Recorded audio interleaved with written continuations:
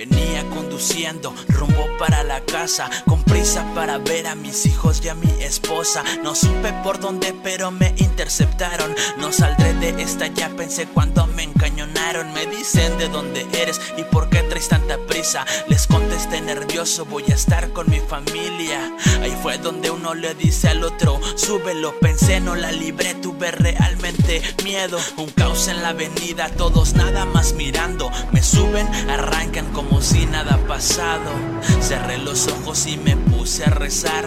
No quise pensar en lo que después fuera a pasar. Llegamos a un sitio y me empiezan a hacer preguntas. Dicen a ver cuánta lana tu familia nos juntan. Checan mi celular, escucho que están marcando. No sé quién contestó, pero están amenazando. Colgaron, dice nos dio resultado. Me sentía impotente al tener los ojos tapados. Otra llamada y se empiezan a alterar, sin saber a quién, pero empezaron a insultar. Discutían, hablaban no sé cuánto, juntaron, colgaron enojados, dijeron no completaron. Suena mi celular, una llamada inesperada. Contestan, cuelgan, la llamada es registrada. Me ponen de pie y dicen nos van a llegar. Súbelo al carro, vámonos para otro lugar. En el camino me dicen nunca hubieran hecho eso. De cualquier forma nosotros vamos a estar presos. No queda de otra, no tengo otra opción. Prefiero estar muerto que me lleven a prisión.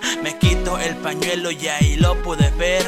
Le dije entonces ¿qué es lo que piensan hacer? Estaban más nerviosos que yo, lo pude notar. Me dice no sé, pero nadie se va a salvar.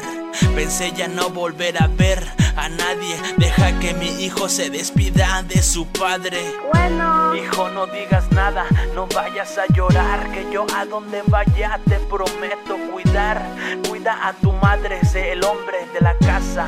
Pásamela para contarle lo que me pasa. Avísele a mis padres también.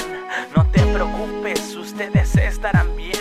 Escúchame, no quiero verte triste. Gracias por tu amor y gracias por lo que me diste. Sé que en pocos minutos se detendrá mi corazón. Les dije que me soltaran, pero nunca entraron en razón. No sé cómo pasó y mucho menos lo esperaba. Y te llamé porque esta es la última llamada. Es MC Walther, Rubén Acuña en el beat.